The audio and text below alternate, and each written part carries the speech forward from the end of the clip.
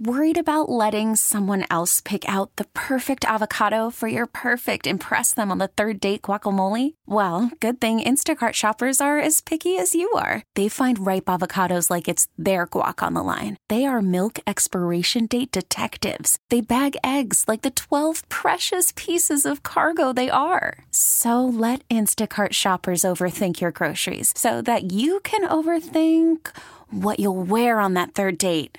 Download the Instacart app to get free delivery on your first 3 orders while supplies last. Minimum $10 per order. Additional terms apply. What's the best thing someone said to you this week? It's a simple question we ask every single week on the show, and it just puts things in perspective. If you want to share yours with us, we love it. 314-531-9898.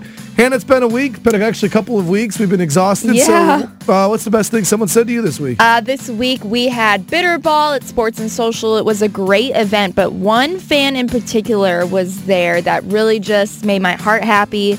His name was Cameron, and we posted a recap of Bitterball yesterday on Instagram, and he commented and he said, "Every one of you were amazing to me. Your energy matched like when you guys were on the radio in the mornings."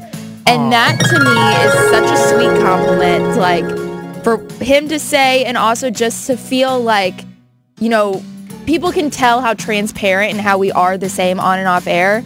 And that's, like, one of our big goals on this show is to be our true selves. Be authentic. And to be, authentic and transparent and everything like that. So I'm really glad that, you know, fans pick up on that and can notice that. And we love you, Cameron, just as much as you love us. One of the things I want to say about Cameron, too, who's just an awesome listener and friend of the show, is, you know, Cameron had talked about how it wasn't easy for him to come to something like that. Like socially, Cameron's not someone who likes big social settings, but he really wanted to come out and be supportive and hang out with us. And he was so brave for doing so. And I even said, like, Cameron, I know it's not easy for you to come. He said, it is not. And that meant the world to us, right? Yeah. Because we all kind of struggle with that. Right. I mean, I get nervous before social settings, and this is what my job is, right?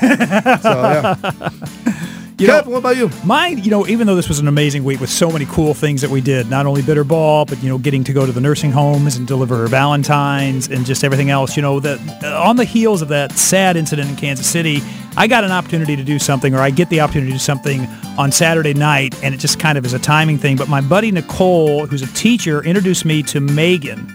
And Megan works at Sacred Spaces of Care. And what Sacred Spaces of Care does is it reaches out to people who are victims of trauma or things like that happened the other day. But they not only reach out to the victims, they reach out to those who are the perpetrators or the sons and daughters of the perpetrators of things like that to help them get over trauma like that when a parent goes to jail or when a parent does something heinous. And it's an amazing organization. And I've actually been asked to host their trivia night tomorrow night at the Sportsman Club in Alton.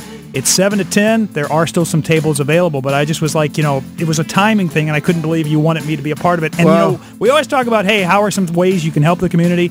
To actually get an opportunity to help the community with such a great thing like Sacred Spaces of Care, I'm just blown away. So thank you so much again for asking me, Megan. Greatly appreciate it. For me, it was when we went to the nursing homes and delivered the Valentines.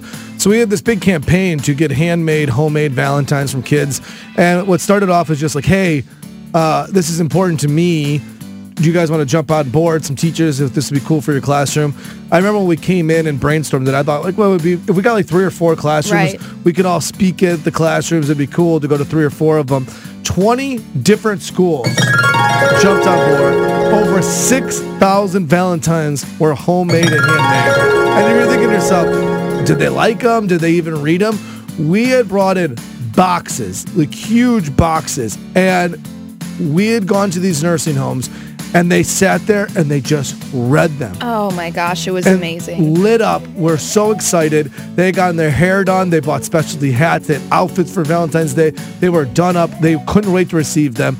Some of them were even saying, tell the kids thank you, and I will keep them for the rest of my life. I'm 86 years old, and I will keep them for the rest of my life. That's how much it meant to them.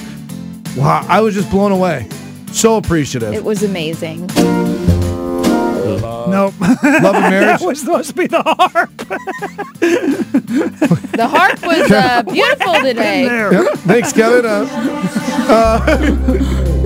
We're going to do What You Doing in the Lou in less than 3 minutes. He found it. What happened?